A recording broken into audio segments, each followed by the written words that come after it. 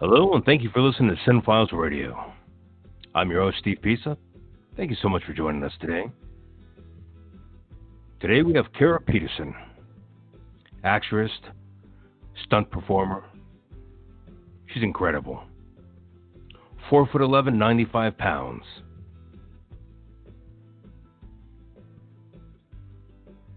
An incredible athlete.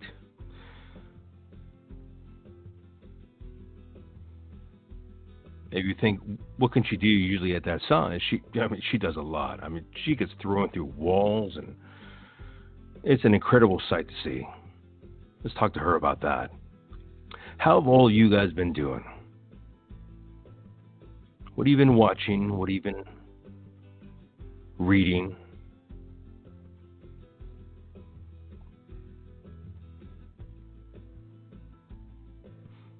I'm the same. I've been watching Glow. I didn't know they had a season 3, so I'm finishing off season 3. Great show. Gillian Jacobson. No, that's the wrong actress. Who am I thinking about? Jeez. Let me look that up.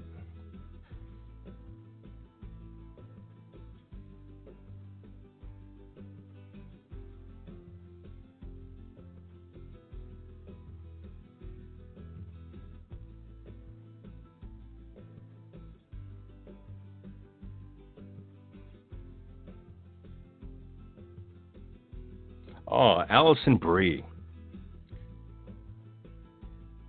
Alison Brie is such an amazing actress. You know, it's funny because I'm rewatching Community, and to watch them both side by side is a very strange companion piece.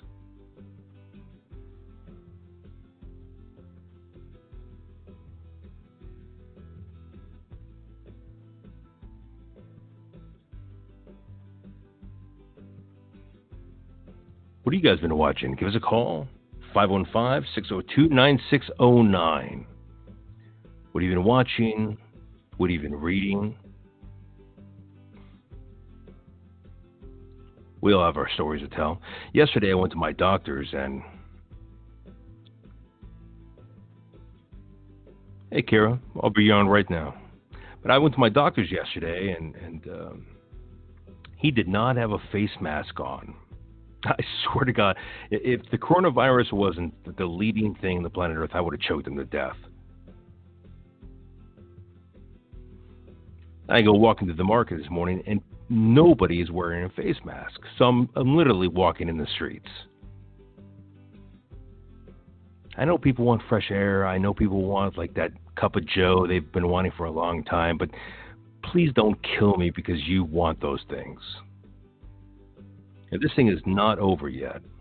And the only way we can get over this thing is together. All right, let's bring Kara in here.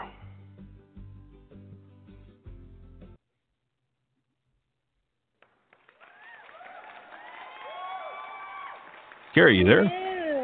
Hello. Hello. You got your own clap track. Look at that. Oh my gosh. I feel like such a big deal. How are you doing? I'm good. I'm hanging in. I'm good.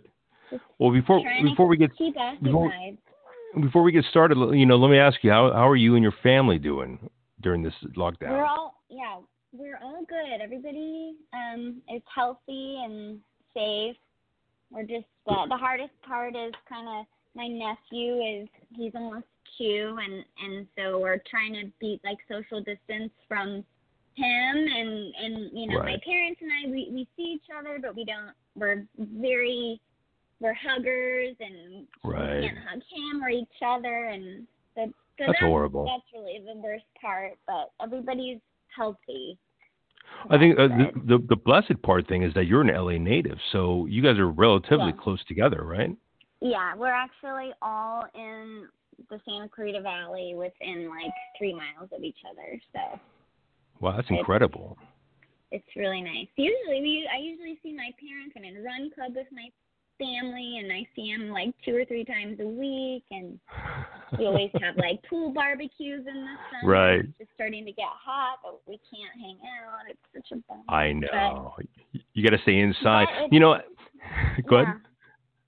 I was gonna But say, it's, but it's better to do this now and just make sure everybody stays safe and limit the number of infections and just try to follow the protocol for now, and hopefully that will make it better for the future. Yeah. Just get over it. You know, what's the one thing you miss from, before the lockdown? For me, it's, I don't want to wash my hands as much. It's like the little things. Like I wash my hands 5 times within an hour. I feel like a psychopath. Oh yeah. Yeah. I So know. what are my OCD is on overdrive. I know.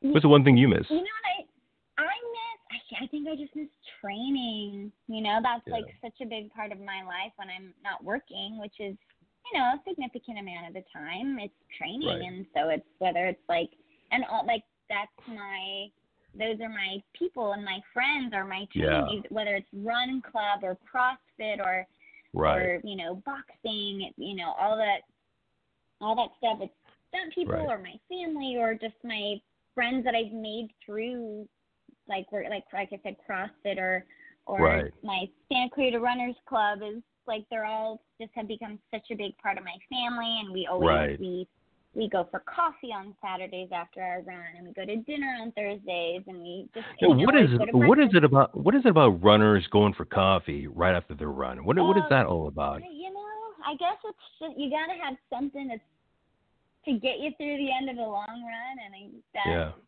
that's it. I'm working for the run. I'm working for the coffee. Yeah. My sugary treat. The sweet treat at the end of a run that makes it all worth it in the end. Well, I would ask you, or beer. That's actually a great choice there. But I would ask you, what made you the athlete you are? But I saw a lot of your videos and what have you. You've been an athlete for a very long time. You've been a gymnast in high school, were you not? And you were also a cheerleader. Yeah. So I grew up. My dad actually was a gymnast when he was in college, and so really. I don't know. Yeah, I don't know whether if it's genetics or just the same disposition. But I've always been, since I think I started gymnastics when I was like 4, which is rec classes, and then was always just flipping around at the park. My dad would take us to the park, and we would just like tumble on the grass. And my sister was a dancer, so she was kind of like, my mom would take her to her dance competitions, and my dad would take me to my gymnastics competitions. But I did it all through. Right before high school, I quit to do cheer because I just wanted to have a social life. I thought it would make me popular to be a cheerleader, but it didn't work out as I planned. I think people were scared of you. Your cheer is pretty insane. But was your father a big inspiration for you to get into gymnastics? I guess I was so young that I didn't really know. I think my dad was like, my parents were like, we got to figure, she's so hyperactive, we got to do something with her. And so my dad just put us in whatever classes to get some energy out. But as I grew older, definitely he also was a PE teacher for like mentally and physically disabled kids. So his patience is really through the high. roof. Through the roof. Yeah, through the roof. But it would have to be, and then with kids like us. But he's always been, physically active, and even to this day, he's 68. Yeah. I think he just turned, and he was like, I ran 80 I rode 80 miles on my bike last weekend, and he still runs half marathons with me. Yeah. So he's in really good shape, and he's always kind of been He's the age where he must have admired like Mitch Gaylord and what have you, like in the Olympics. Oh yeah, totally. Yeah. Were you gonna say about your sister? He definitely has been. Oh, just my sister and I are both we've always been an active family, and I think that Dad has kind of paved the way for that for us. How's your mom? What does she feel about all the craziness now? She's always been she's active as well.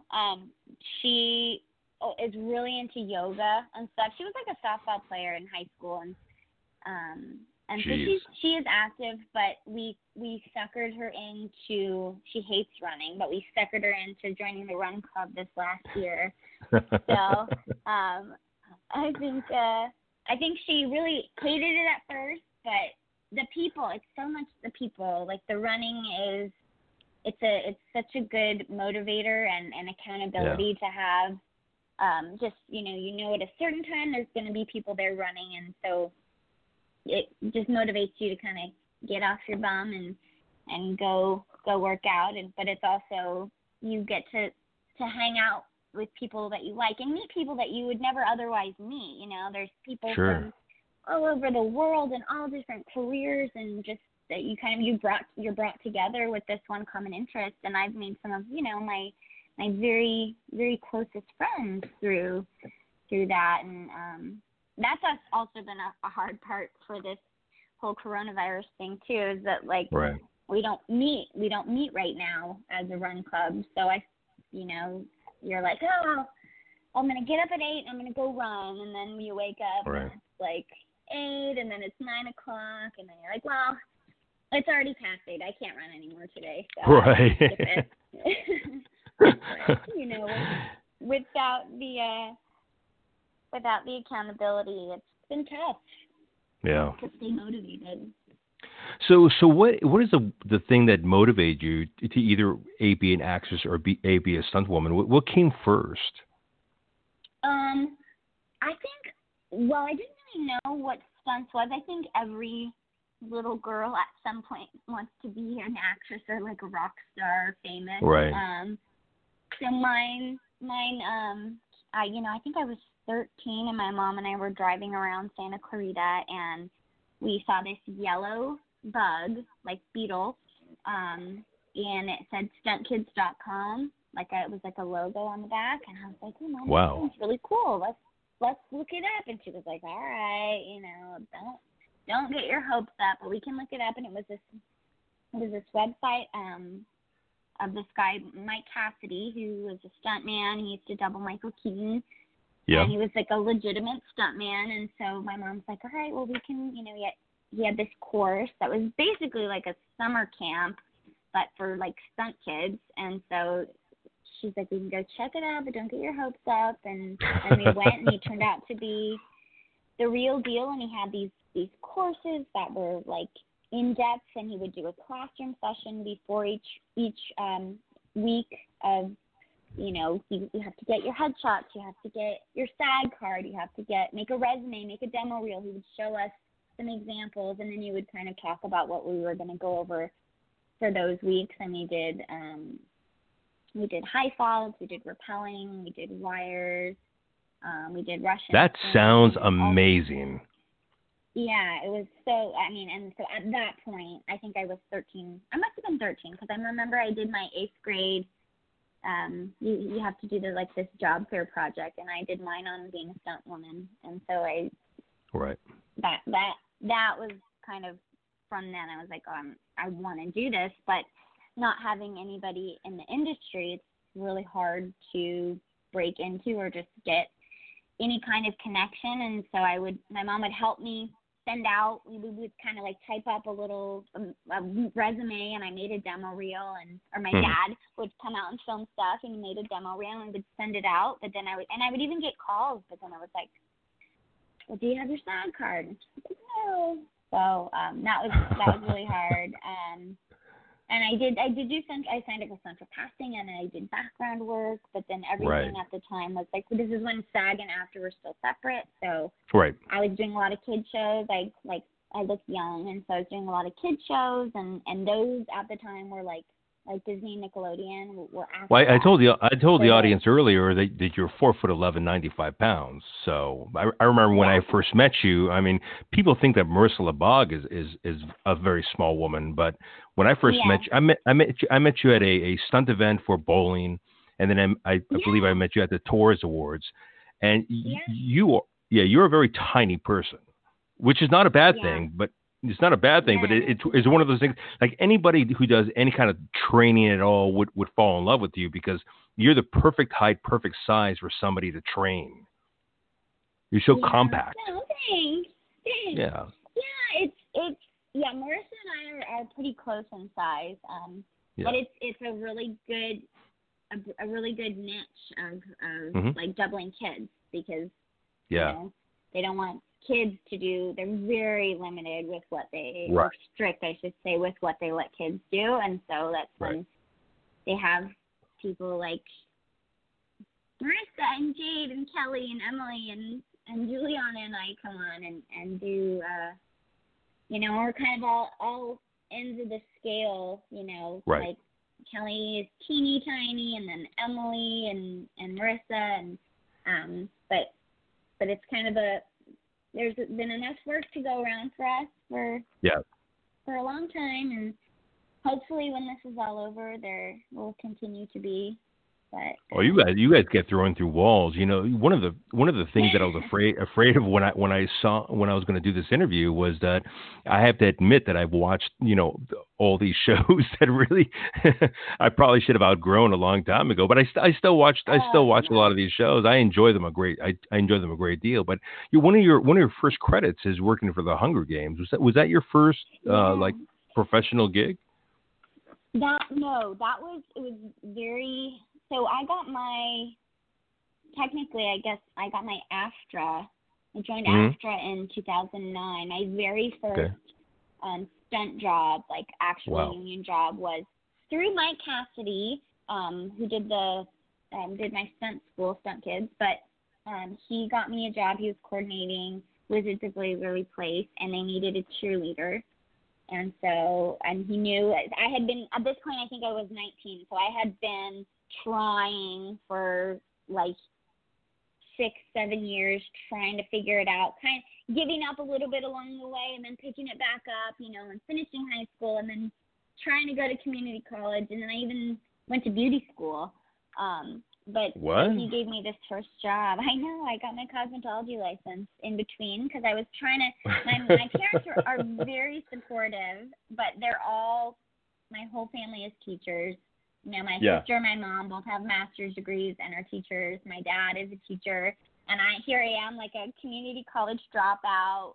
I wanted to do stunts, but it just wasn't working. And my parents are so supportive, and they're like, you can still pursue this, but you have to have like a plan B. So I got my cosmetology license, and I worked in the salon for a couple years until I was kind of doing both at the beginning just to kind of pay my bills. But I Right. did love doing hair, but it was not as my passion was to pursue stunts. And so Right. Mike got me my first job in, I think it was 2009, and Yeah. then Wizards of Waverly Place. Wizards of Waverly Place, and then I did a couple more little Disney shows here and there, and I met this stuntman Rex Reddick, and he was like, oh, you're a great size, and he kind of really he gave my name to a bunch of people, and so he gave my name to John Stoneham Jr., who was coordinating a movie called Super 8, and so that was my first Yeah. SAG film. Super 8 was a great film. I know, I really enjoyed it. I Yeah. was so proud to have, before that it was like the Disney stuff was so exciting, but this is my first like SAG show. That's J.J. movie. Abrams. That's Steven Spielberg. Executive producing. It's a huge film. Right. Yeah, I got to travel on location for a couple weeks. It was such a blast. I was literally like faxing my SAG paperwork to the hotel lobby, trying to fill it out before we started like doing our contracts. It was so like last minute because I didn't even realize at the time that I joined after in like 2009, and so this just Right. happened to come around in like 2010. Like, so it had been a year or so, and so I joined after, and I was paid up.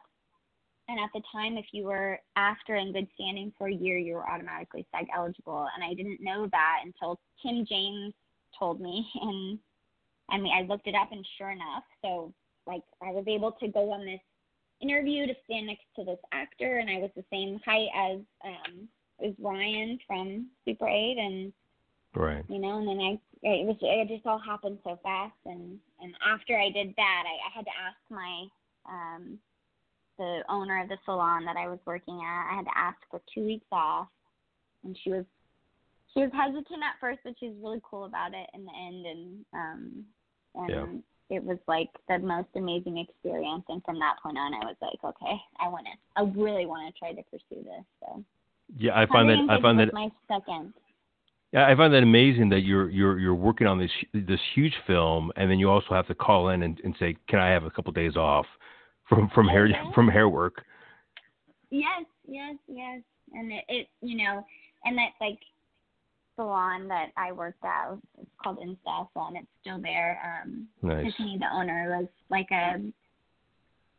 she could be really scary, but she's a brilliant cosmetologist and stylist, but I was so afraid of her to ask her for time off, and every time I would get a job for like the next, I probably worked there for like another 2 years after that, and finally it got to the point where Rex had called me for a job, and it was like the next day, and I was like scrambling to get my shift covered, and I couldn't, but she was like, whatever, just go ahead. And I finally had to make a decision, like, okay, I need to put all of my energy in whichever career path I choose, but I'm just doing half and half right now, and I need to, so I just kind of made the decision to pursue stunts full time, and it's been a good, knock on wood, it's been a good choice so far.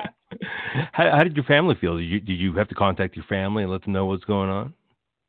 You know, I've been really close with my family. I think I was still living at home at the very beginning when I was first working. I think I was like 19 or 20. And so they've always been so supportive of me, and especially like when they see like success, like all my parents have ever wanted for me is just to be happy and to be comfortable. Right. Like I don't have to be rich, but to be doing something I love that I can make a living at. That's all they ever wanted, and so at the beginning, I think they were just really happy that I, you know, I still keep my cosmetology license up to date in case anything ever happens and I need to. That's kind of my fallback. So I think that makes them feel more comfortable too. But now, after it's been, this is like 10, 11 years now, I know they're so proud of me, and they're very supportive, and they're the best. Well, I love my parents. You moved on from here, and you went to the Hunger Games. Now, your first thing on IMDb is Hunger Games as one of the people that raised their hands. So this is the first time you actually did stunts for Hunger Games. Yes, yeah. So I only worked in the first Hunger Games, but it was kind of like they needed people that looked young that maybe had a couple lines of dialogue to die, because it was like the whole cornucopia thing and the big fights and all like the gauntlets and stuff. So they were basically just stunt people. So we went in. I think again Rex had given my name to Chad Stahelski, so he called me to go in on this audition, and sure enough it worked out, and I got on for I think it was 7 weeks or something. For the one you did stunts for? Yeah. Okay. So it was kind of like a stunt acting part, but we didn't end up having any dialogue. It was just, I didn't. We were just the tributes, and at the time I didn't really know. I hadn't read the books. I didn't really know how kind of massive the whole thing was. because this was just the very first one, and so they just needed like tributes to die. So they were just like they hired stunt people, and we just we did this huge fight. We shot it for like 2 weeks, and it's like 10 seconds of the movie. Don't blink or you'll miss us. But that was, we got to go to the premiere. We got even though we were basically stunt people that had no dialogue because we were tributes, they made a huge deal about it. And usually they don't care about us. And we don't get to go to the premiere. But I don't agree with that. But that was a pretty. You would think it would be different most of the time. Very stunt people are important. But, you wouldn't have a movie without stunt people. You wouldn't have the TV shows that we're about to talk about very soon, the utility stunts that you do, you wouldn't have a television show without you there. Yeah, absolutely. That's why I see both sides of the Oscar category thing, where as stunt people, we don't become stunt people to become famous. We don't because of notoriety. We have our stunt awards. We have that for our peer group, but at the same time, there's an Emmy category for stunt coordination. So I think that there should be a category for at least for the stunt coordinators. There's a category for every other. Let's just get this out of the way. I was going to talk to you about this at the very end, but you're talking about this now. What do you think about the Oscars not giving Oscars out for stunt coordinators and stunt people? Yeah, you would hope that it, at some point that it will happen, but like I said, Brad Pitt can get an Oscar for playing a stunt man. I don't see why. I don't see why stunt people can't get an Oscar for being stunt people. Yeah. I don't know who pissed off somebody at the Academy, but it's I think it's something that all departments are equally important. You can't have a movie without lighting, without sound, without wardrobe, without background, without stunts, without actors. And actors are of course the face, and they're not expendable, as kind of the rest of us could be. But you can't have a movie without all of those departments equally. And it seems unfair that every other department, has an Oscar category except for us. And like you said, you can't have a movie. They show the trailers and it's all, it's all action. Right. It's so much more than just like Hulk smash. The stunt coordinators are in charge of.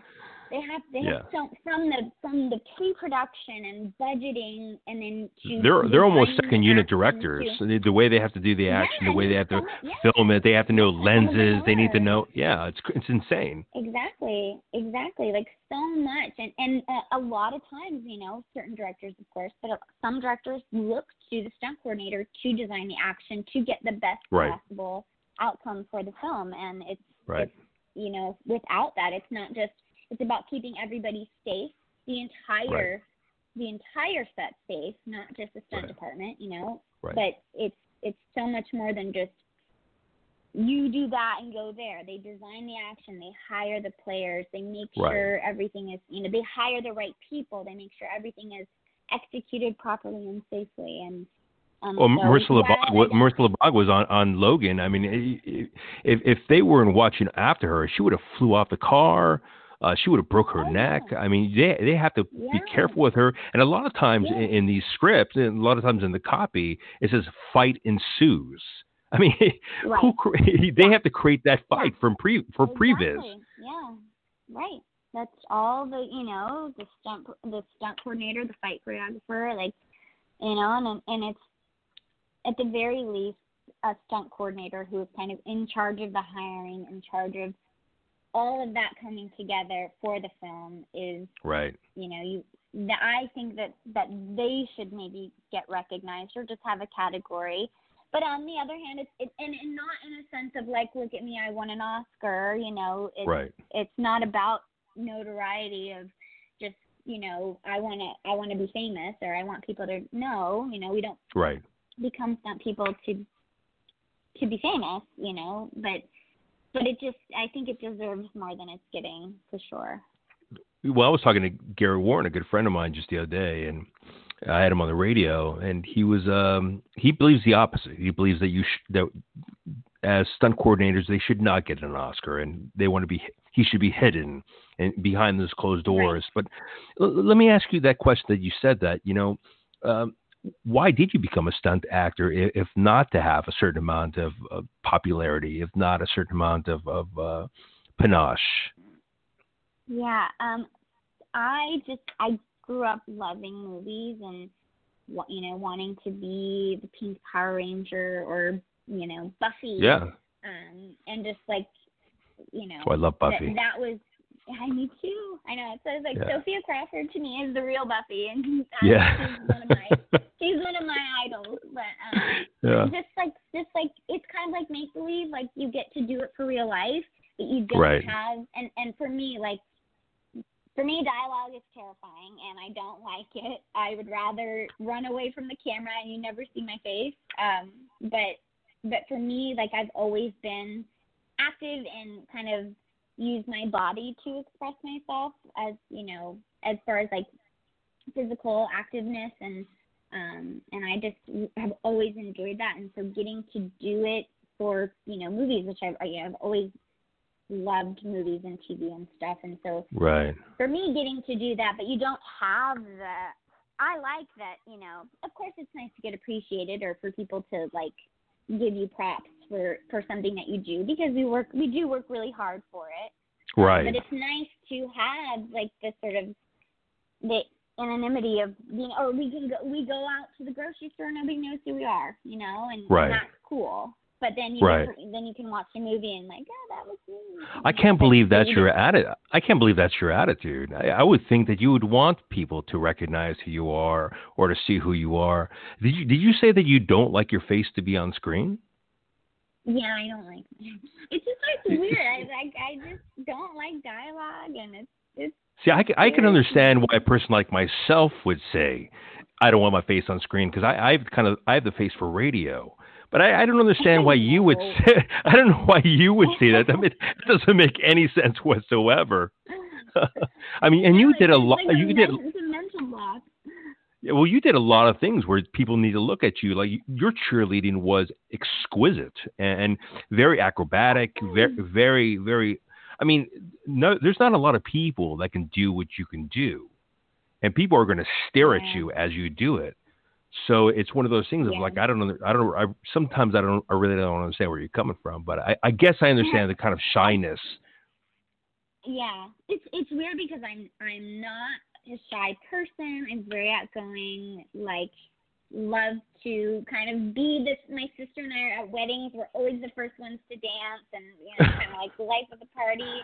Right. But I think maybe there's something about like when it's on film or like. I'm the person that's like take a picture 700 times. Like no, I look ugly. Do it again. But I think there's something. Oh, you're one of them. Oh. Yes, I'm one of those. I know I'm the worst. But I think there's something about you're your harshest critic, and seeing yourself on TV or as maybe not the way that you would be dressed, that you would dress yourself, or that you would choose to do your hair, and you're like, I look stupid, but. Right. But at the end of the day, I'm not. I if it's like, say a line before you fall down the stairs or before you get shot or whatever. Like I would rather say a line and get shot than not have the job at all. So it's something that like I have taken acting classes and improv and stuff to be more comfortable in auditions and on camera. But it's still, if I could just double somebody and not have dialogue, that would be much more ideal than having dialogue. You're crazy. Yeah, you're crazy. That's crazy. That's crazy to me. Yeah, it's just so parallel to your personality and to the way you are. It's so abstract to how your training is, to how your personality is privately, to how you do it professionally. I guess it does make a lot of sense. I was going to ask you a question. How do guys feel? Because you do double a lot of boys. How do boys feel when you double them? Do they feel weird Yeah. about that? I think sometimes they do. The older they are, like there's like this age where they're so young to where they don't really notice or care. They're just excited Right. to have a stunt double, and then there's like a little bit older age where they are like comfortable enough in their sexuality that they're not threatened by it, like Right. they're 14 or something.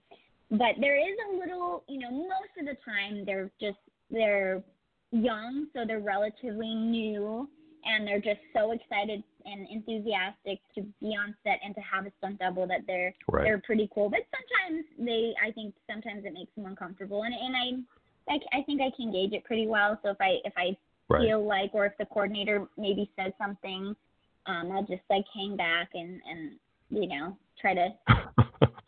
Do you get the sense that sometimes they feel like they can do it themselves? Sometimes, if it's something like I said, like kids have such restrictions on what they're allowed to do. So sometimes it's just like hanging in a wire or being up, 6 feet and jumping on, something that any 10-year-old would love to do. Sometimes they're like, I want to do it, but I'm like, it's the law. It's the law. It's the rules. So, I would think if I had a stunt double, I would make it. Like I made it. Like, oh, thank God I don't have to fall down the stairs. I made it. Yes. Yeah, I think that's maybe an older, more mature way of thinking for these kids do.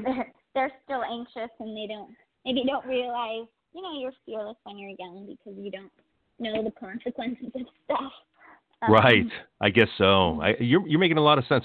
So you worked on a lot of shows that, a lot of adult, actors, or I would say that people that play adults in a lot of these shows that you're on these shows with. I've talked to a lot of them, and one of them is Video Game High, where I've had a lot of actors who played like teachers and what have you, and you're doing stunts for that show. How was that experience like? That was, really cool. It was kind of, I was sort of early on in my career, and I think it was because I was training at Action Factory, and Eric Linden was like, he hired like a bunch of young people, and it was just like a good opportunity, and it turned out to be, that was actually something that I had to stay a line and then get shot in,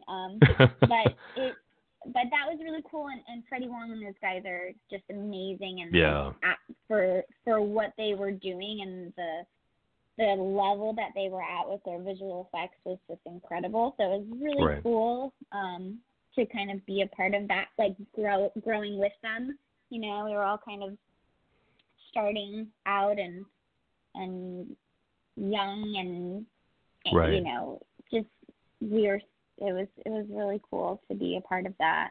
And then it ended up turning into, he did something else for Fantasy Factory. Freddie Wong did this thing for Fantasy Factory, and so I got to double Chanel West Coast and meet Brad Deerdeck and go to the Fantasy Factory, and I was like a huge fan of Robin Big and Fantasy Factory, so like I was so super fangirl, and so like that was really cool too. And then Video Game High School kind of went on to be, and then it went on Netflix, and then somebody would be like, a bunch of people would tell me that they recognized me. Like, I didn't even know if I was like some web series, you don't think of that. It's been, I got 2 clips from that in my demo reel. Thanks, Eric Linden. Well, we have a large audience right now. We have 1,300 people listening right now, and it's been growing ever since we've been talking. When I do research on somebody that I'm talking to, I always watch your shows.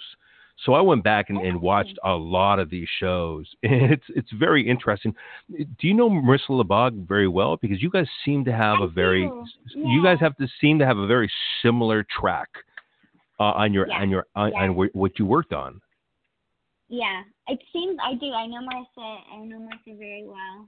We actually were just I think both of our last jobs of the year. Actually, maybe not hers, but we were in Rhode Island for like a week together. That's right. At the end of the year, but we have I think it kind of works that way. Like with the kid doubles, Right. you kind of, like a lot of times there's movies or shows where like especially Disney, for example, like you got the brother and the sister and then the younger sister, and so like the whole kind of family. So multiple times there's all kinds of so you have like multiple kids, so that is multiple kid doubles, and same time with features, if you have like for Super 8 example, there was like four young kids, and then for Hunger Games there's how it be 24, and so it's you kind of do follow the same path or end up in the same circles.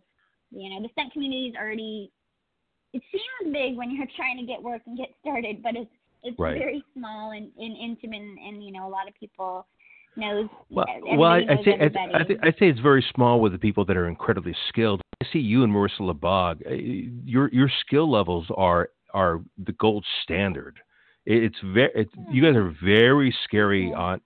Yeah, you guys are very scary in the amount of skill that you have. I've been teaching for over 30 years martial arts, and to watch you guys go out there and do what you do is incredibly impressive. And there's not a lot of people I talk to where I'm like, wow, that's really nice. That's really impressive. I like their skill. I like their resume, but I'm not intensely impressed. But when I watch you guys move, I'm like, oh my gosh, that's insane. Aw, thank you. Well, you're welcome. Well, another great show that you worked on that I love to death, which is Vegas. How was Vegas like? Because I've talked to 1,000 people who've been on Vegas, and I just love that show. Yeah, is that the one? That was the Dennis Quaid one? That is. Yeah. You got a great memory. Look at you. Yeah, I'm trying. Well, I got shoved into Dennis Quaid that day, so I think. But that was a fun day. I was literally, I think I had 2 days. One of it, I was so excited because they shot it at Santa Cruz Studios, which is like 3 minutes from my house. So I went to my fitting, and I was so excited to be able to. I love working there because it's so close. And then we ended up shooting in like downtown LA or something. But I played a stunt young hooker. So all my training paid off for that job. You get to play a prostitute. That's fantastic. Yes. That's when I get to go home and say, "Mom, I've made it." Well, it was a popular show. Did you enjoy working with actors that have been around for quite a long time? Yeah. It's cool. I definitely get starstruck, but like as a stunt performer, I try to like keep it cool.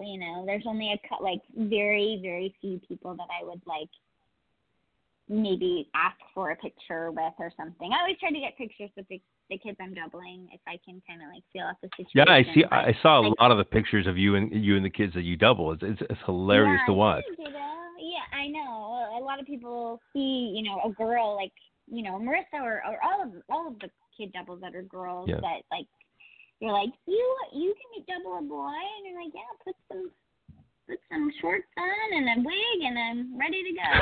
So I like to have those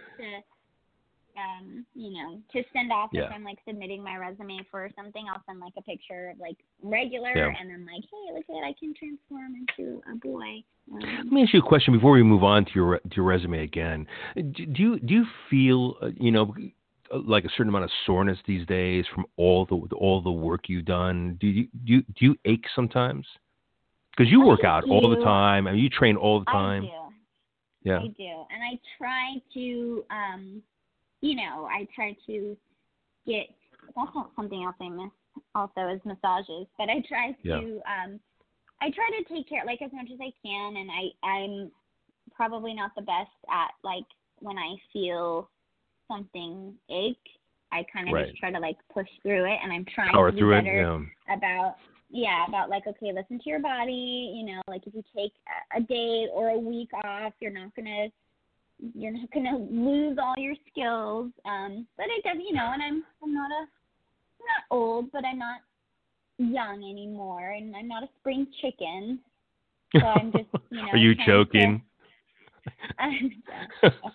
Well, you're Yeah. too old to die young. I mean, we'll say that.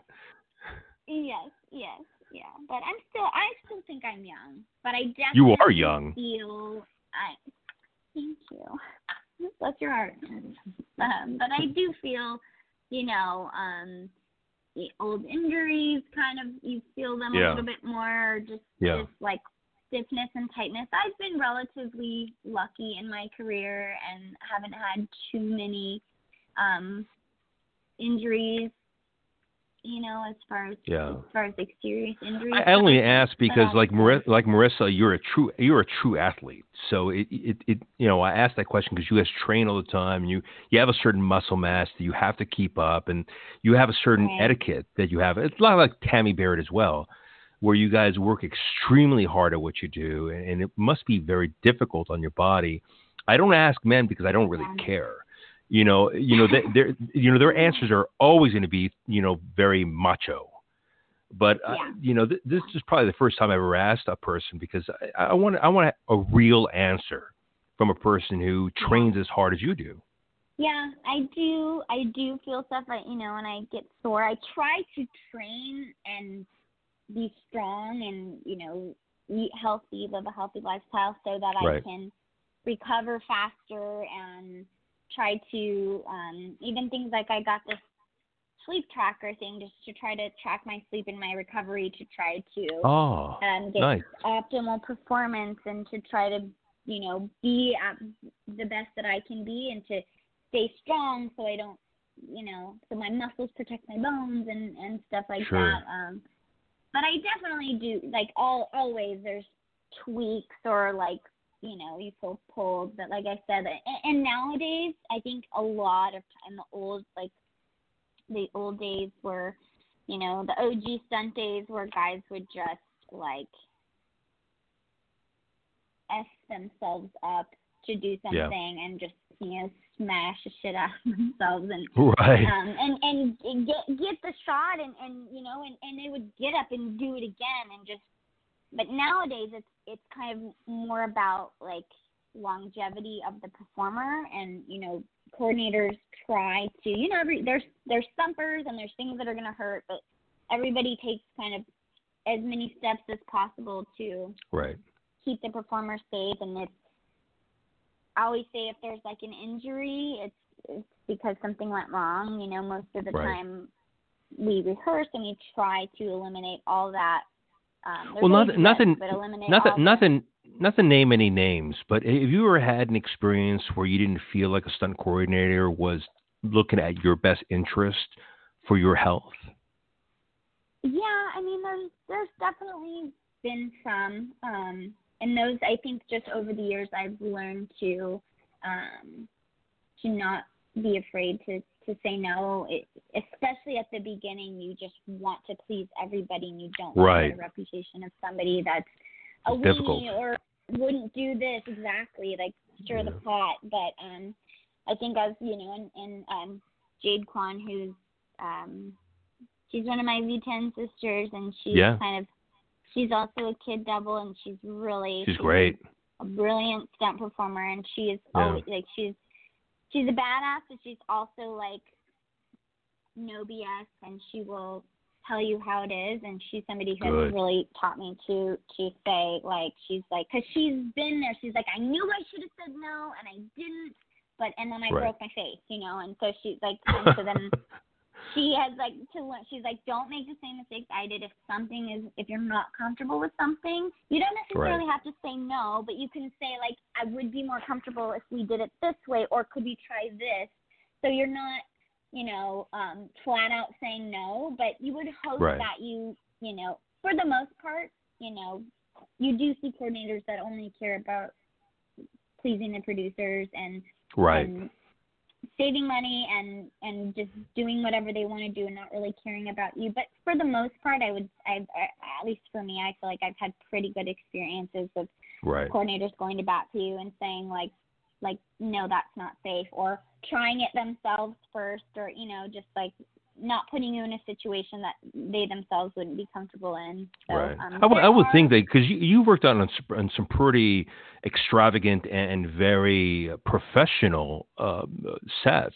I would think that a lot of times that they would really hire the best of the best in that field. Yeah. I most of the time that is the case. A lot of the ones like lower budget stuff is kind of when you get into some hairy situations, but not all the time either.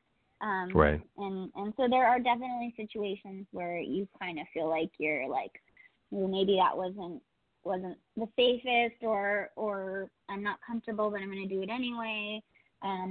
But now, like being where I am now, I still want to please everybody and have a really hard time saying no or that I'm not comfortable with something, but I will. And I'm at the point where I'm like, well, if that person doesn't want to hire me because I said no, then that's okay. And I always try to, if I'm not comfortable with something, I'll say it right off the bat and say, who would be better at this, or who's better at this is, so and so, and just pass along the information. And I think that goes a long way with coordinators. Everybody wants the safest person and the best person for the job. So most of the time, that's how it goes.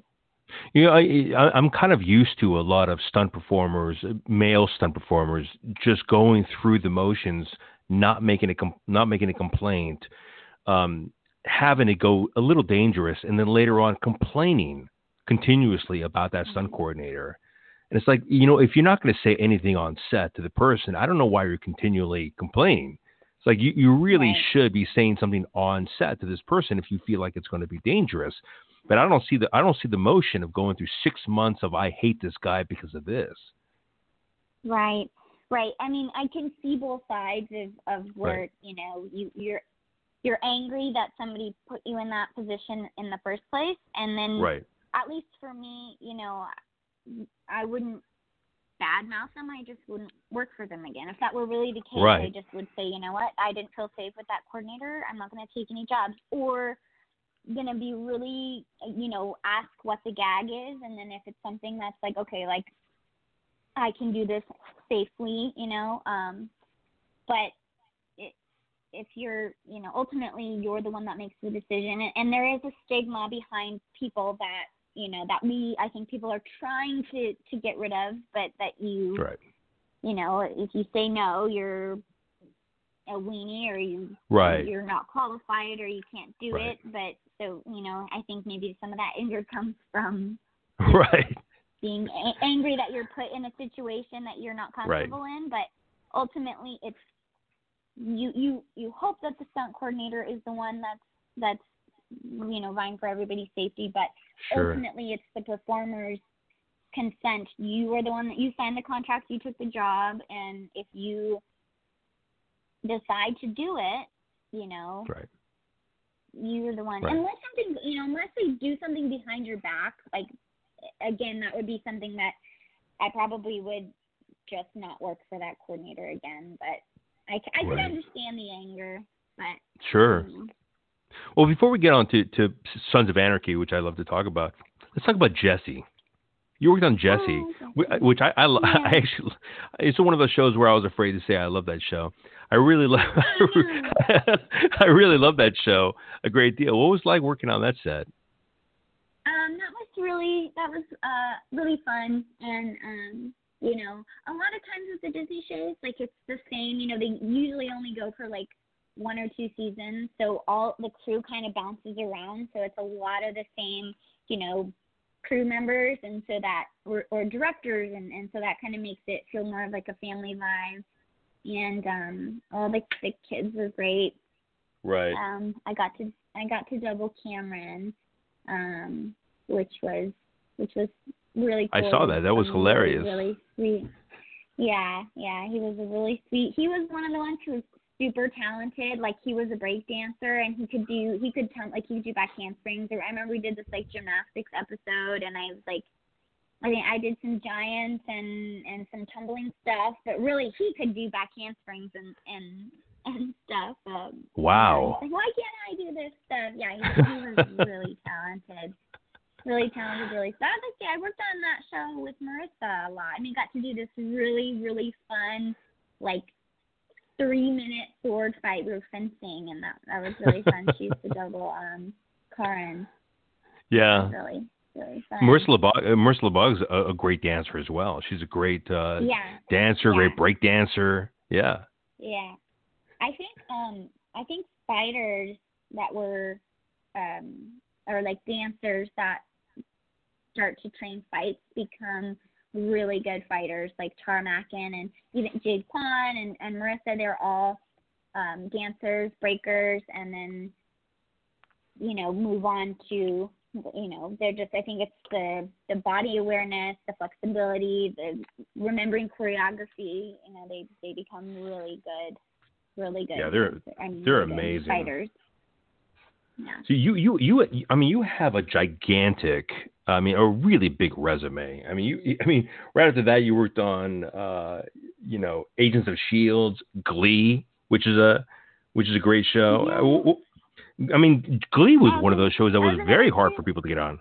Yeah, well, that was just another cheerleader show. I think I must have gotten hired to that through Tim Davidson. That just kind of goes to show, like, that was pretty early in my career, and I had gotten I did a car hit for Tim Davidson, and that was the first time I met him, and I guess he was happy with my work, and he was like, nice. I can't believe how young you look, and so they needed like a young cheerleader to do something, and so he put me in for Glee, and I was a cheerleader, and nice. I've got quite a bit of cheerleader jobs, but I used to love cheer. I wonder why. I know. Well, the interesting thing about working on Agents of Shield is every single person that is a stunt performer that I've talked to, they don't really get credits for working on Agents of Shield. I don't really understand that. Do you mean like they get like when they're trying to put it on their IMDb, or? Yeah, it's usually like an uncredited, stunt performance, or it's like that's kind of odd because you did a big move on that. You would think. I never understand how come sometimes it says that, because like you'll be like the lead double on something and then it will say uncredited. You're like, okay, whatever. But I've only worked on the pilot episode of that, so maybe that's why. Yeah. Okay. So maybe that has something to do with it. Before they got wiser. Well, you worked on Sons of Anarchy, which is a great show. Very physical show. There's a lot of violence, there's a lot of explosions, there's a lot of different moves in that show. How was it like working on that set? That's very different than working on the kids shows you worked on before. Yeah, very different. Those are a lot more F-bombs on shows like that. Yes. But and it's different. Like seeing all the times I worked on it, we were on location. I don't think I ever worked on like a sound stage. When you're on like a 4-camera show, it's shot a lot faster. It's the pace is different. And then when you're on location, it's more like single camera stuff, and it's a very different vibe. Things take a little bit longer, and the action is usually more like violent, especially for a show like Sons of Anarchy. So so that was, and I got to do my very first full fire burn on that show. And you did a fire burn on that show? Yeah, I doubled. Darn it, what was her name? It's the girl that played Tig's daughter. Oh no! Oh yeah. Yeah, I think it was season 5. So that was like. That's insane. How was it? How was the experience like? It was cool. It was scary. I had Eric Norris called me and he was like, "Hey, have you ever done fire burn before?" And I was like, "No." And he said, "Would you like to?" And I was like, "Sure." And so he put me in touch with Mark Chadwick, and he set me up. I bought my fire gear through him. He explained everything to me. He gave me a little tube to go home with to practice breathing through. And then it was Mark Chadwick and Jason Gray and Tanner Gill on the day that were my fire safety guys. And it really is. I'm a good listener, and I pay attention, and I think I can retain information, and so I did everything that Mark told me to do. But really, it's the setup crew that makes it safe. And I knew that going into it that I was in good hands, with them, and it went well, and I walked away with no burns. How does it feel to be in that suit while the fire is, because it's stealing all of your oxygen as you're moving? Yeah. So yeah, what does it feel like? Well, for me, I think that it only is like, I think mine was like maybe 12 seconds or something. So it's not. It feels like a lot longer, and the more you know about fire. Hold on, I'm going to stop you right there. You're talking about being 12 seconds on fire, okay? That is a long time, okay? Don't say that's not a long time. That is a long time, okay? It does. It does feel like it. It is a long time, and I think my first one was, I can't even remember. I think it was a little bit shorter than that, and then we did one more. And I think there,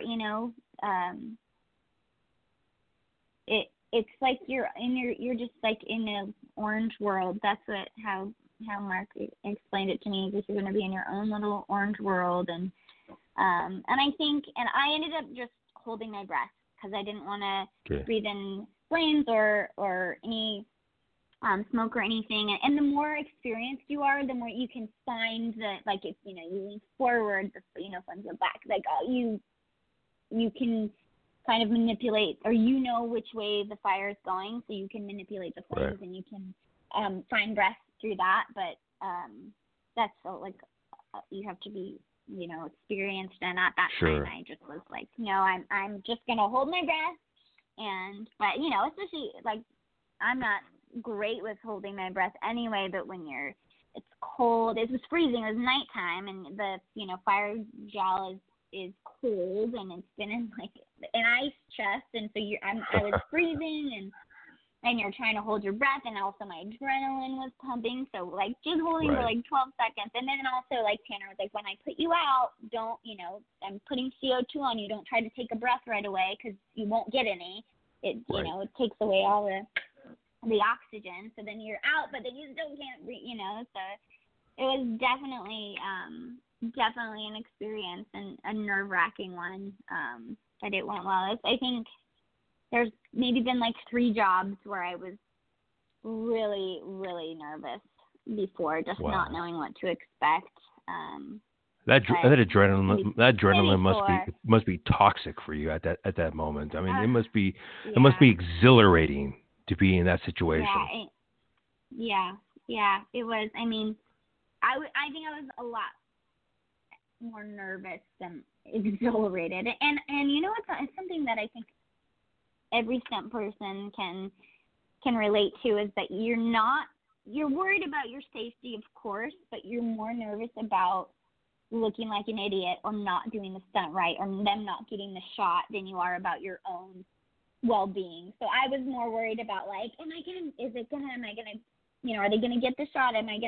Is it gonna be long enough? Is it gonna be what they want? More than I'm, worried about getting burned. Or of course you are thinking about all those things, but it's kind of like, it's funny how that just goes like kind of lower on your list. Your number one thing is to just make sure that the coordinator is happy and that they get the shot.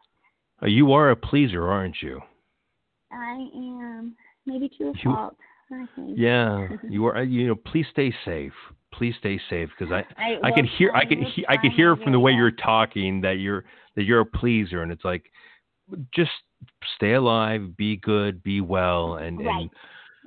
And don't. And that is something that we have to remember, and now, like, being having been in it for 10+ years, I always am a pleaser still, and of course, but realizing that this is just a movie. It's not worth, or a TV show. It's not Right. worth getting hurt over or dying. Right. You know, it's not. It's, of course you want to do a good job, but being able to say no and stay alive is more important than Absolutely. getting the shot. You know, but You started working on a lot of. It is a very fine line, you know. I understand where you're coming from. I mean, you don't want to seem like a weakling. You definitely want to do your shot. You definitely want to put yourself out there. But it is a fine line between doing that and going like, hey, wait a minute, I don't feel safe doing this. I just don't, you know, I don't think you did this properly. You know, I think there's a fine line there. Yeah. Right. And there's sort of, you know, ways to go about kind of getting what you want or asking the right questions by kind of maybe taking the blame and saying like, I feel like this, or, you know, not being like, you did this wrong, but just say, what if we did this, or could we try this? I would be more comfortable if we did this, you know, just not blaming anybody, just trying to work, because ultimately we're a team and everybody's trying to get the same ultimate goal. And if we can all help each other along the way, then that's the best way to get to the ultimate goal. Well, I would think that any stunt coordinator who looked at your resume would know that you've done so much work that you'd have at least a little bit of experience of knowing what is right and what is wrong for you. Sure, yeah. I mean, and most of the time I do feel very respected. There are some times when, like, you know, there's somebody that is really experienced and it kind of has a know-it-all attitude, but at the same time, I feel like I have so much to learn still, and I'm always, I'm not afraid to ask questions, and so I think that's another way to, that maybe some people, or at the beginning, you feel like, oh, I don't even want to ask a question because I don't want them to think that I'm being annoying or bothersome, but I'm especially with the rigging stuff, I'm like, okay, well, where's my pick point going to be? How is this being rigged? You know, just stuff like that. And I think that's a good way to not only learn, but to understand and become a better by understanding more of each sort of facet of stunts. You can be a better performer because you can kind of know more and be safer. But so I'm okay if somebody tells me something that I already know. You know, I'm like, okay, whatever. We're all trying to just do the same job safely. Right. So, Right. We're just trying to make a show, just trying to make a movie as a family, as people, separate parts but all together. You know, what's interesting is that you went from all these kid shows from this point on, you started going into like really the adult sphere, because you did Sons of Anarchy, you went to The Mentalist, you did Grey's Anatomy. What was it like coming from the kid community going into the adult community? You know, it's just, I think, for like any work I can get. So it doesn't matter if it's Disney or I did do, like, I kind of went to it also depends on like the coordinators you work for, you know. So like working for a coordinator that does 7 Disney shows and then kind of goes off and maybe does maybe stunts himself or starts coordinating features or other shows. Like, you kind of maybe follow those, and you're also branching out as a performer, and you get to know more coordinators. So then you're kind of just working for, like I said, anybody that would hire me. I'm so grateful. Well, you worked on a lot. Yeah, you worked on a lot of Disney stuff. I mean, before I get to Agent of Carter, I mean, you worked on Bones, and then later on, you worked on Agent of Carter. Bones was one of my favorite shows. Did you enjoy it? My favorite show. Oh, really? I love that show so much. I do too. I'm actually rewatching it right now. It's one of my quarantine projects. It's on Prime right now. That's awesome. That's awesome. I love that show so much. You know, I've watched him since Angel. I mean, I was a huge Angel fan. Buffy. Me too. And Buffy is like. Oh my God! Fill out your childhood superhero question on like. Did you like Angel? It's Buffy. I did like Angel. There's not a lot of stuff like Angel and Dollhouse and Buffy that can make me cry, but those shows made me cry. I know. Oh my gosh, I know. Yeah, like at the end of Angel when they go through the killing spree and what have you, and then he dies at the very end. I mean, I wept. I know. And Amy Ackar gets to him all of a sudden, is like, gets all pissed off. I was like, oh. I know,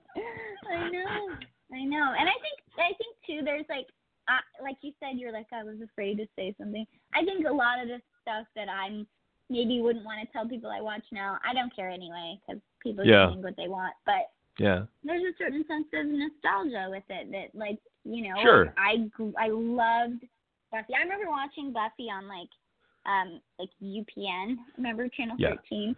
And it was the one with where Spike makes the Buffy bot. Oh yeah. She was like straddling Spike, and my dad was like, my dad's like, "What are you watching?" Buffy, you walked in at a bad time. But it's like a sense of nostalgia that makes. Oh no, I read the Buffy comic books. Yeah, I read the Angel comic books. Like when Spike had his own comic book as well. When he was with Amy Ackar's character, and she had a dragon. Yeah, I'm not afraid of saying like I like those shows at all. It's when you say Jesse and shows like that are like Disney shows. That's where I get a little kind of like. I don't know if I want to say I like this show, but That's So Raven. I mean, I love that show. Me too. But see, that was for me. I was young, like That's So Raven and Lizzie McGuire. I was like, all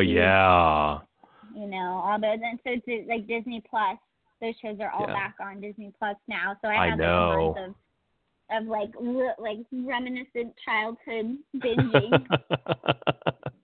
They're great shows, but you talk about the Buffy and Angel shows. Did you watch the entire Buffy playlist? Did you watch the entire show?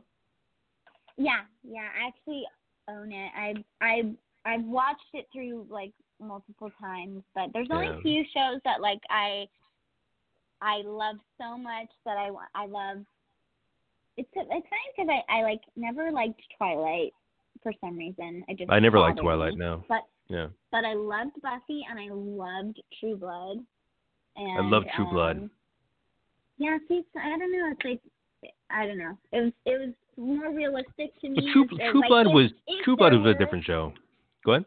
Yeah, very different. Yeah. But were you gonna say? Think, like, I was gonna say like Buffy and True Blood and X-Files, and like are some of my and Friends, of course. But like those are shows that I can just watch over and over and over from beginning to end and never get sick of it and just fall in love. And that's, I think, for me, like working on the pilot of Agents of S.H.I.E.L.D., like it was the pilot, but it's Joss Whedon. So I'm like a huge Buffy fan, which is like a huge Joss Whedon fan. So they're just like, oh my God, like this is so cool. There goes, time. Like, keep it cool, play cool. Yeah. I'm a gigantic Joss Whedon fan. When I had the chance to talk and Guillermo del Toro, when I was able to talk to Doug Jones on the show, Doug Jones and I have been friends for quite a long time, but I think he always thought that I was a Doug Jones fan, and I had to eventually tell him like, no, I'm a Guillermo del Toro fan. I knew you because I saw Guillermo del Toro. I saw you on Guillermo del Toro's film. And the same thing with him as well. Whereas I love the characters, but Joss Whedon, I'm a huge Joss Whedon fan. Where Buffy and I would never watch Buffy. I would never. I mean, I'm going to be honest with you. I would never have watched Buffy if it wasn't for Joss Whedon. I would never watch Angel or Dollhouse if it was not for Joss Whedon. Right. Joss Whedon has a special way of writing for women. Writing special shows that are very special, So that's just my what do you like about him?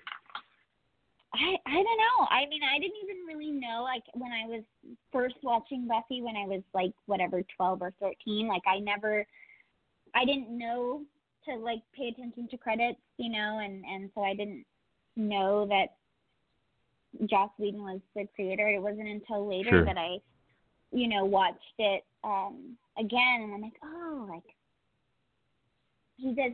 It's like it's almost like strong, powerful female characters, Right. and just for me, just somebody like I want to be Buffy. I want to be her, Right. and and then same with like just Angel, like the storylines and Right.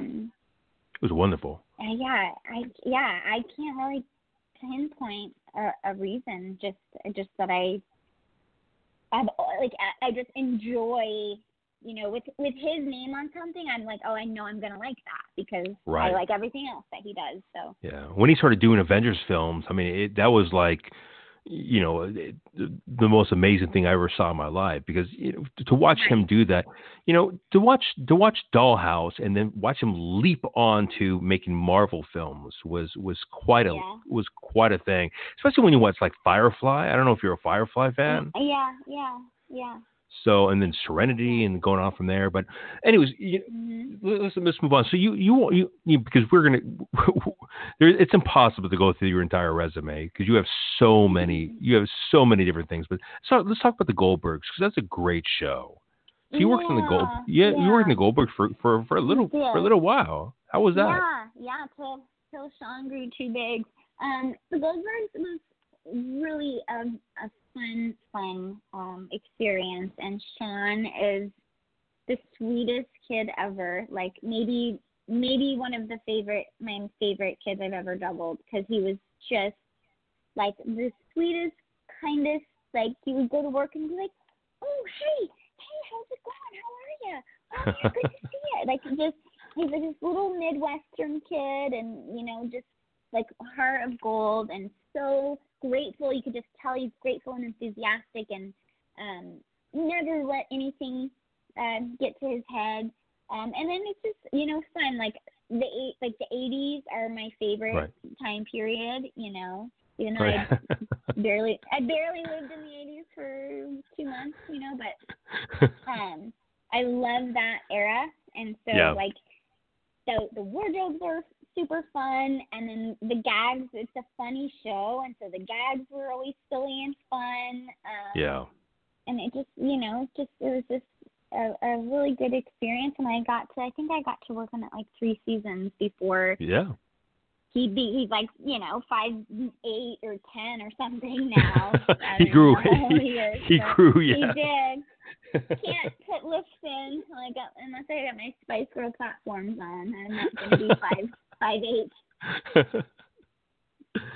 I love. That's the thing with kids.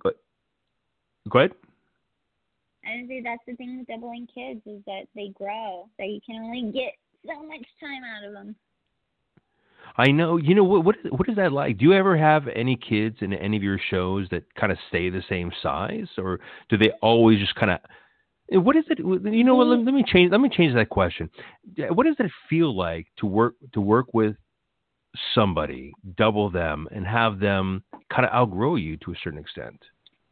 Yeah, you know what? It just is the way that it goes. Like with doubling kids, almost always they grow. I've gotten lucky. I got lucky to be on Jessie for so long.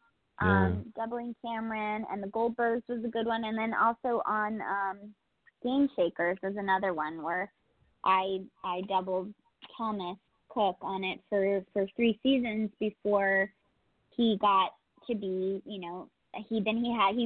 graduated to an adult male stunt double.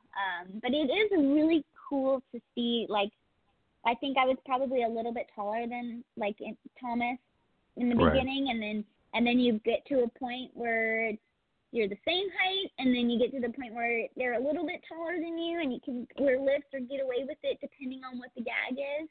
And then there's a certain point where it's just ridiculous to try to double a growing child, but it is really cool to see them grow, and and it's almost weird. It's like having like a little brother or sister, to see them like they're just these young innocent things, and then they're going to be like 13, 14, and they start saying bad words or saying things that are like maybe more like adult conversations that you wouldn't Sure. expect, but you're like, I guess they're 14. I guess that's what 14-year-olds talk about, you know. And you're like, I don't want to hear it. I don't want to hear it. But it is really cool. And then on the other hand, there's some kids that are like, you know, you see them and they're so eager and so grateful, and then you maybe see them like a few seasons later where they're like, I need bacon right now, please. So where they kind of let the you know, the pampering, because it's right. I can, you know, you see how child stars can get into trouble because they're just so used to, it's not a reality, it's not a real way of growing up when you're working all the time and people are, anything you ask for you get, you know. It's very right. I can imagine a tough way to grow up, but most of the time they're just sweet, funny kids, and they wouldn't be where they are if they didn't have good attitudes. So it's fun to see them grow. Does it take an emotional toll? Like when you see them grow, does it take an emotional toll? Do you miss that? What does it feel like? No, I mean, it's like, you know, kids grow. It's kind of like maybe if you don't get to double a kid that you really like, you make a little pouty face, but it's not, you know, I wouldn't cry over it. But it's just kind of, and I think at this point it's that it's inevitable. You know, it's gonna come, and in the case of like Game Shakers, you have like Brian Williams was such a fun coordinator to work for, and Vince Dedrick too. You know, just being able to like double the kid for as long as you can, and then they'll find somebody else for you to double. You know, or maybe the girl that was itty bitty at the beginning and now is 5 feet. You can double her now. Right. So they try to, you know, so just being able to work around that environment still is nice too, because then you still feel like a part of it, and it is like you said before. It's like a family. You know, you work with those people all the time. You spend all your days with them and all your time, and you just, you know, it's like the same crew members, and you get really comfortable, and then when you go somewhere for the first, you know, you're the first time you're on a show, and so you don't really know any of the crew, or, you know, and the longer you're in this industry, you know, even outside of stunts, like, you know, I'll see different crew members, you know, almost on every time I go on a different set. Like, you see some familiar face, and then especially within the stunt department, even if there's like, maybe there's like 8 people I don't know, I'll usually know at least one other person, and so that kind of makes you feel better. But it's when you are on a show for a while, you just get to kind of have that like family vibe, and so that's always hard to start fresh. But sure. Well, you worked with one of my favorite up and coming actress, McKenna Grace, for Captain Marvel. I adore her. She's a great singer. She's a great actor. She's got a lot of things going for her. How was that set like? Because that set must have been explosive. Yeah. It was really cool. I actually doubled her. I think Emily was on another job for the beginning of Annabelle, and so I doubled her for like a day or two on that. And that must have been after Captain Marvel. But and then before or on Captain Marvel, you know, those were some of the gags where they're kind of tricky. You had to like do like a go-kart ramp. That was the go-kart scene, right? There was like a ramp on the back of a go-kart, and I had to like hit it and jump it, like hit it at the right time and jump it, and then like crash into some hay bales, and so that was pretty hard. And then I crashed a bike also, so those were like pretty technical ones, things that I was like just really nervous about executing correctly, and you know, making sure the coordinators are happy and that I did a good job. But she is really extremely talented and sweet girl. I didn't talk to her a whole lot on Captain Marvel, but then when on Annabelle, it was like, oh, I recognize you. I doubled you on Captain Oh, you worked on her Marvel. with on Annabelle?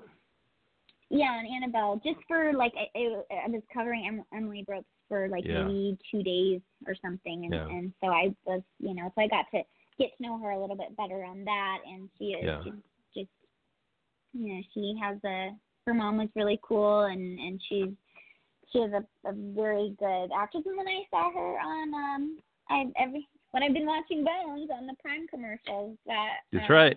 She's got another movie. What's that one called?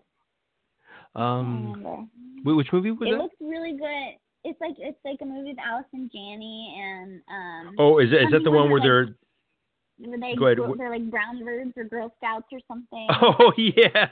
Oh, I forgot. Yeah, I forgot. I saw the movie. I actually forgot the name of it. Yeah, I did too. It looks really cute though. So I have to watch it. But I'm like, oh my goodness. So she seems like she's doing very well, and that's something cool too. Like you doubled them on, McKenna's not really the best example because Captain Marvel was a big movie, but you double them on something that's really small, and then you see them, you're like, oh, I'm so proud of them. Like now they're on this huge movie, and I doubled them when they were just on this low budget show, or so that is something really cool to kind of follow the careers and stuff. Well, the first time I noticed her, she was working with Chris Hemsworth on a film, so she's been working with some pretty high tech actors for quite a long time. Yeah. It's pretty intense to watch. Yeah. Yeah. So we're running out of time. We're almost hitting the 2-hour mark here. But let's talk about American Horror Story. I'm a huge American Horror Story fan. Those are some of the best actresses on the planet Earth that you're playing with right there. I mean, I can't imagine playing with any other kind of women that are like that. What was that set like? That was so cool. I also was a huge fan of season 1 of American Horror Story. It was great. So good. So good, yeah, the Murder House. But I love all of them, and I love the concept of how,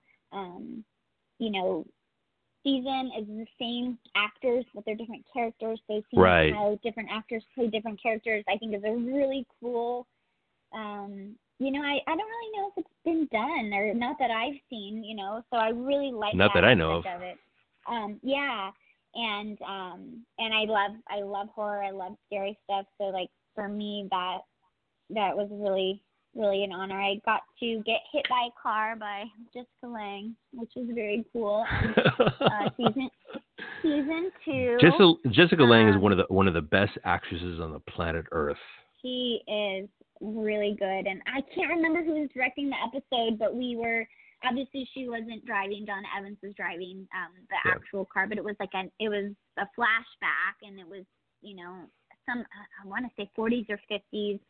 Ford old car, and so did the car hit stuff, and I can't remember if it was Tim Davidson or the director. I think it was the director that was like, they're shooting just like the insert stuff of her driving, and they're like, surprise her, just jump on the windshield, and so she gets that like a real reaction, because like she's just supposed to be driving in the car, and then she was just going to react to it, but the director was like, jump on the car, and so I jumped on the car, and she was like, oh, and like, she's like, oh, that was good. It gave me something to react to. And I was like, oh my gosh, thank you.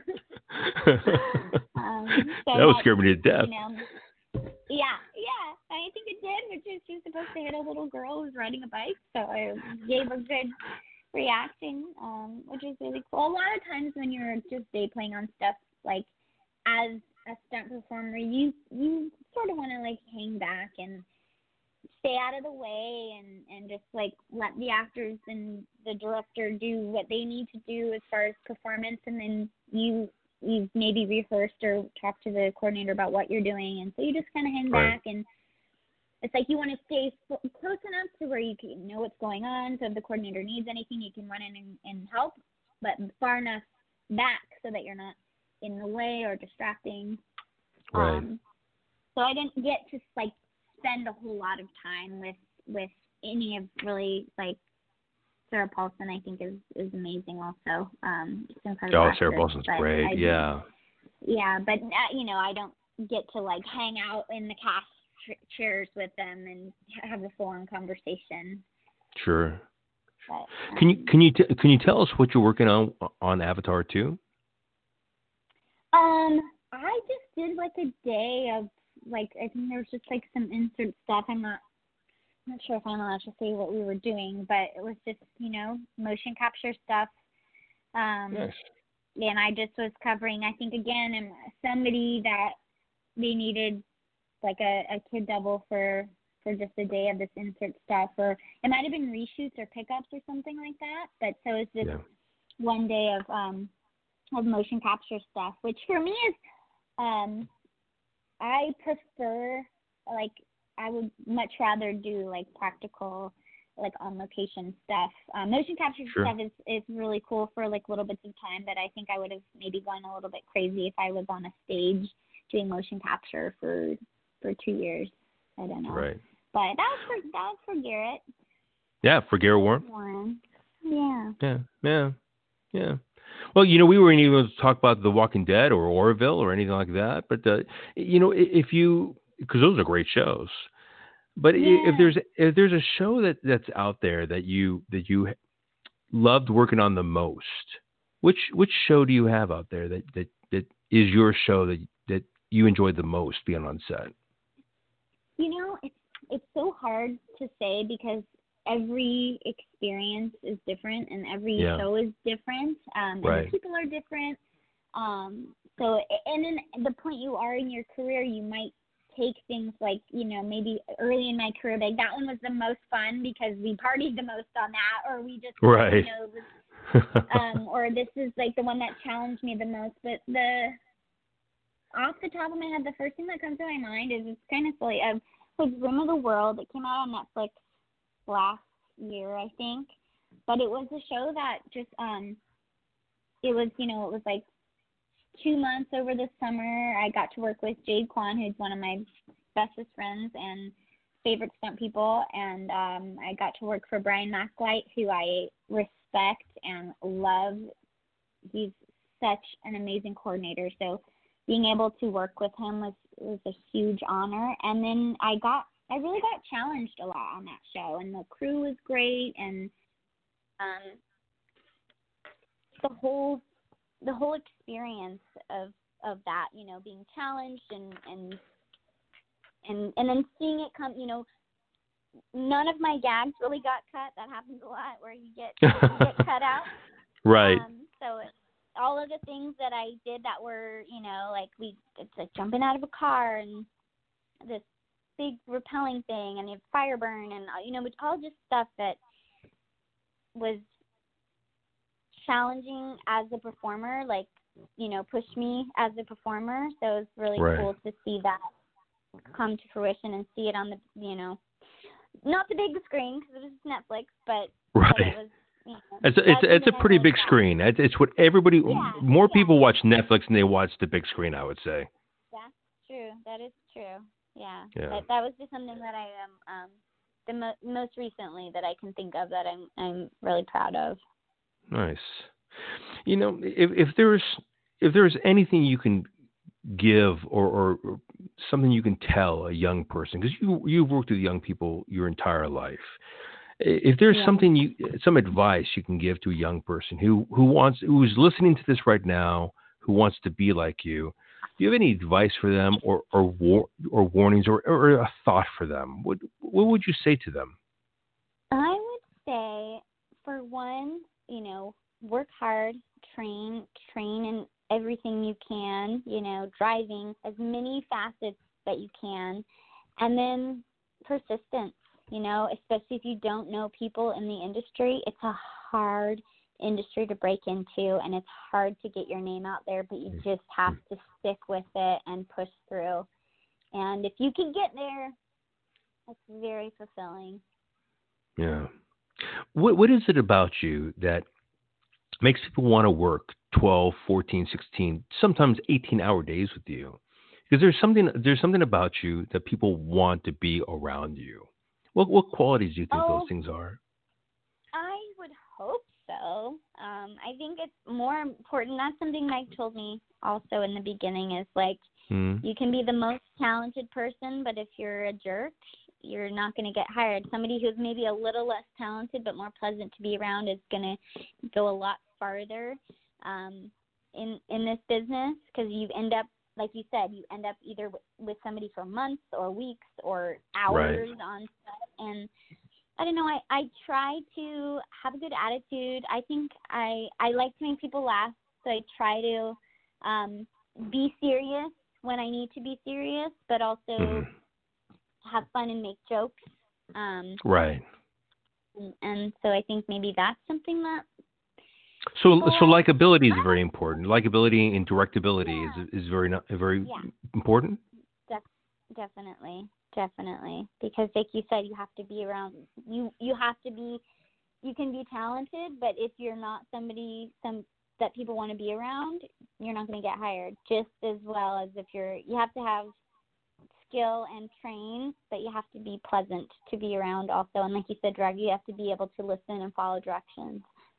Right. Well, you have a wonderful attitude. You're incredibly physically trained. I personally can see why people would want to work with you. What do you see your career going to in the next, I don't know, 5 years? I hope I can work, I hope I can hit the ground for another 10, 15 years, Maybe driving is a good way to have less impact on my body. But ultimately, coordinating is definitely on the radar, and I always try to, if there's coordinators that I can shadow or that sign up for the new stunt coordinator eligibility list.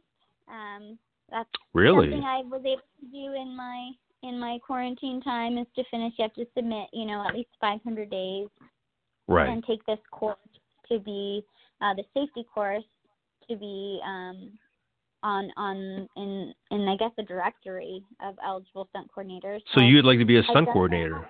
Yeah. So eventually, it's. I think I maybe drag my feet more than I should, because I just realized how much not only work but responsibility comes with that. It's so much more than just like being the boss. That's you have to go to meetings, make budgets, make connections with producers, hire the right people, make sure that everybody's safe. You're reading scripts, breaking them down. You don't, like, as a performer, you go to work and you do your gag and then you come home. Maybe you train for it a little bit, if you have a specific thing coming up, or you rehearse. But a coordinator goes home and looks, figures out what's next, and go, so there's really no sort of downtime of like we go home, we go and we do our gag and that's it. But a coordinator, there's a lot more work and responsibility that goes into it. Right. Let me ask you a question. You use the word gag like literally 100 times, and that's a really old word that we use in stunt performance and what have you. Where did you get that phrase from? I don't know. I guess a coordinator that's would say hey, I've got this gag, or we've got, we're gonna. Do you know what the gag is? Or or you go into set and the coordinator's like, okay, here's the gag. I don't know. It's just kind of. I can't believe people are still using that. That's an old like Hooper and Burt Reynolds kind of the Burt Reynolds days. Do you ever watch those? Because you mentioned driving and what have you. Have you ever watched any of the older films of stunt people? Yeah. I mean, I think too. Of course, Hooper, obviously, and then stuff like Dukes of Hazzard is really fun to watch. But I think anything you watch as a stunt performer. Wait a second. Did you say you've seen Hooper, Kara? Oh yeah. I own it. I love Hooper. My dad. You're joking. My dad showed it to me when I first said that I wanted to. Let's go over a scene real fast before we go. When that pipe goes down, when it's exploding, at the end Yeah. scene, and it almost hits the back of the car. That's Yeah. insane. Yeah, I know. That And like that those. What were you gonna say? no, I'm not going to say anything. Oh no, I was just like I think like those were the days of where like they did a lot. Like that was before CGI, so like That's right. there's a lot of practical stuff that they had to do. That was just like balls to the wall, go for it. You know? And, like, and of course a lot of skill, like those the drive, the stunt driving, and the skill Right. of those like gags that those guys did is just incredible because they were pretty much just doing it. You know, maybe like wire assist or of course planning, but you just have to the point. You know, you jump out of a helicopter or you're sliding a motorcycle under a truck or you know like Right. you just do. You know, you're just zip Insane. lining onto an airbag, yeah, like, and you just It's insane. did it. Whereas, like today, we would probably do wires for stuff like Right. that, you know. Or, It would be or half that stuff even- would be CG. Yeah. Yeah. Did you watch Smokey and the Bandit and what have you? Yeah, yeah. It's like Cannonball Run. Yeah, I haven't seen Cannonball Run. You haven't seen Cannonball Run? Oh, if you've seen the other ones, you have to see Cannonball Run. Okay. That will. That's Yeah, on that. my list. Yeah, please I got do. nothing but time now. So.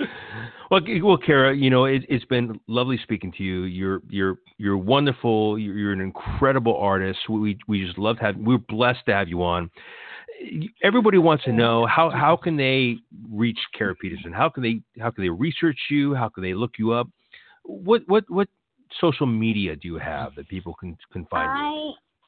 I'm on IMDb. I have a Instagram I'm pretty active with, Kara G. Petersen, and I have a website, karapetersen.com. Kara's Kara, and Petersen is Petersen, not On.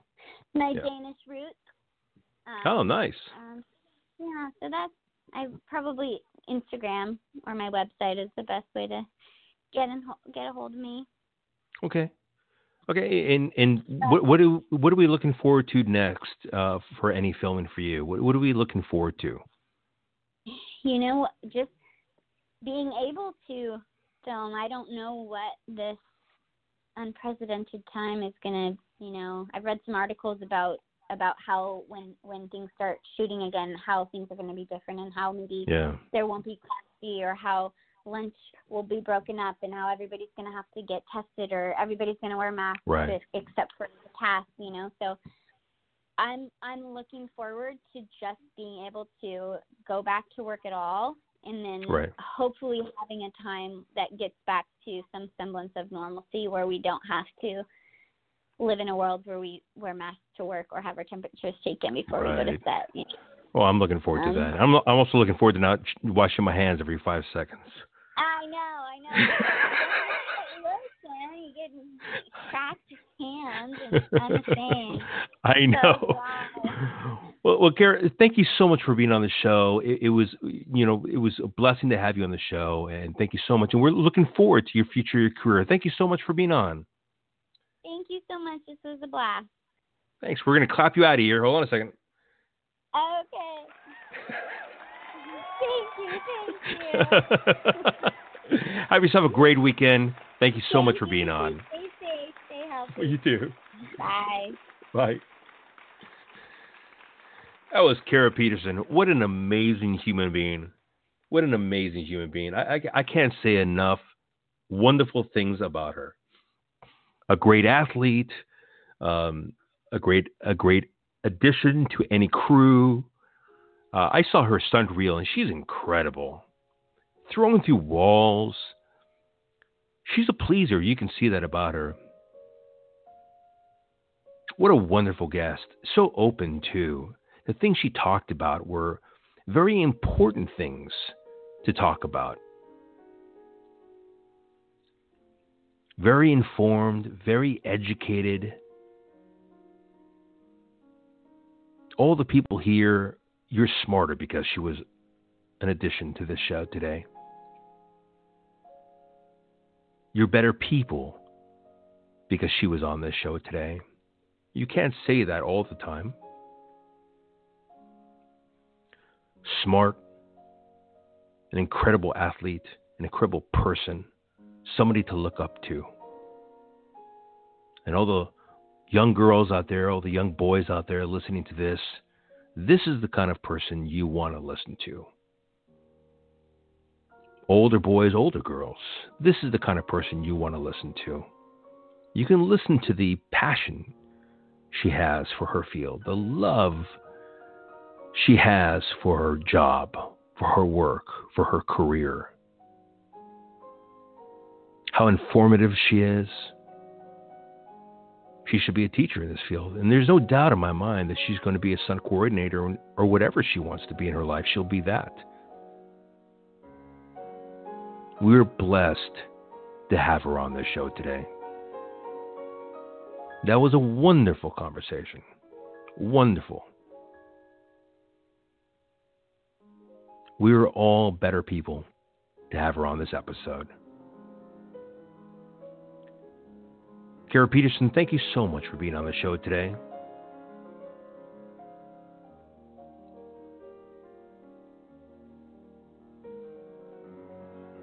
Thank you for teaching us. Thank you for talking us through a lot of the episodes in your life. Thank you for filling us in on things that could make us better at the things that we do, regardless of the things that we do. Remember what she said, likability. But I would say also, if you can listen to her, a sense of ethics and morality. She has that, a sense of ethics and morality. Not only does she have the charm and charisma, because that's obvious, she has the ethics and the morality behind her as well. What a great human being.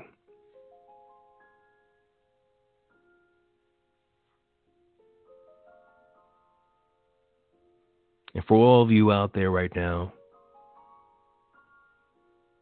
suffering through this global pandemic, I hope you enjoyed Kara Petersen, because she is a great example for all of us on what we should be like, looking forward to the future while being blissful towards the past, being happy about what she's done and looking forward to the future. Knowing it's good to laugh, knowing it's time to cry.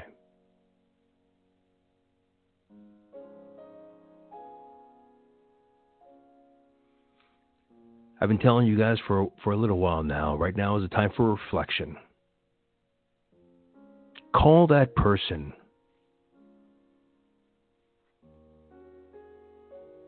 Call that person. Read that book, write that book, watch that movie, write that movie. If this is not a time to be a better person, then I don't know when it is. I love you all. Thank you very much for listening today. This has been Cinephiles Radio. I'm your host, Steve Pisa, and thank you for blessing me with the ability to speak to you all today.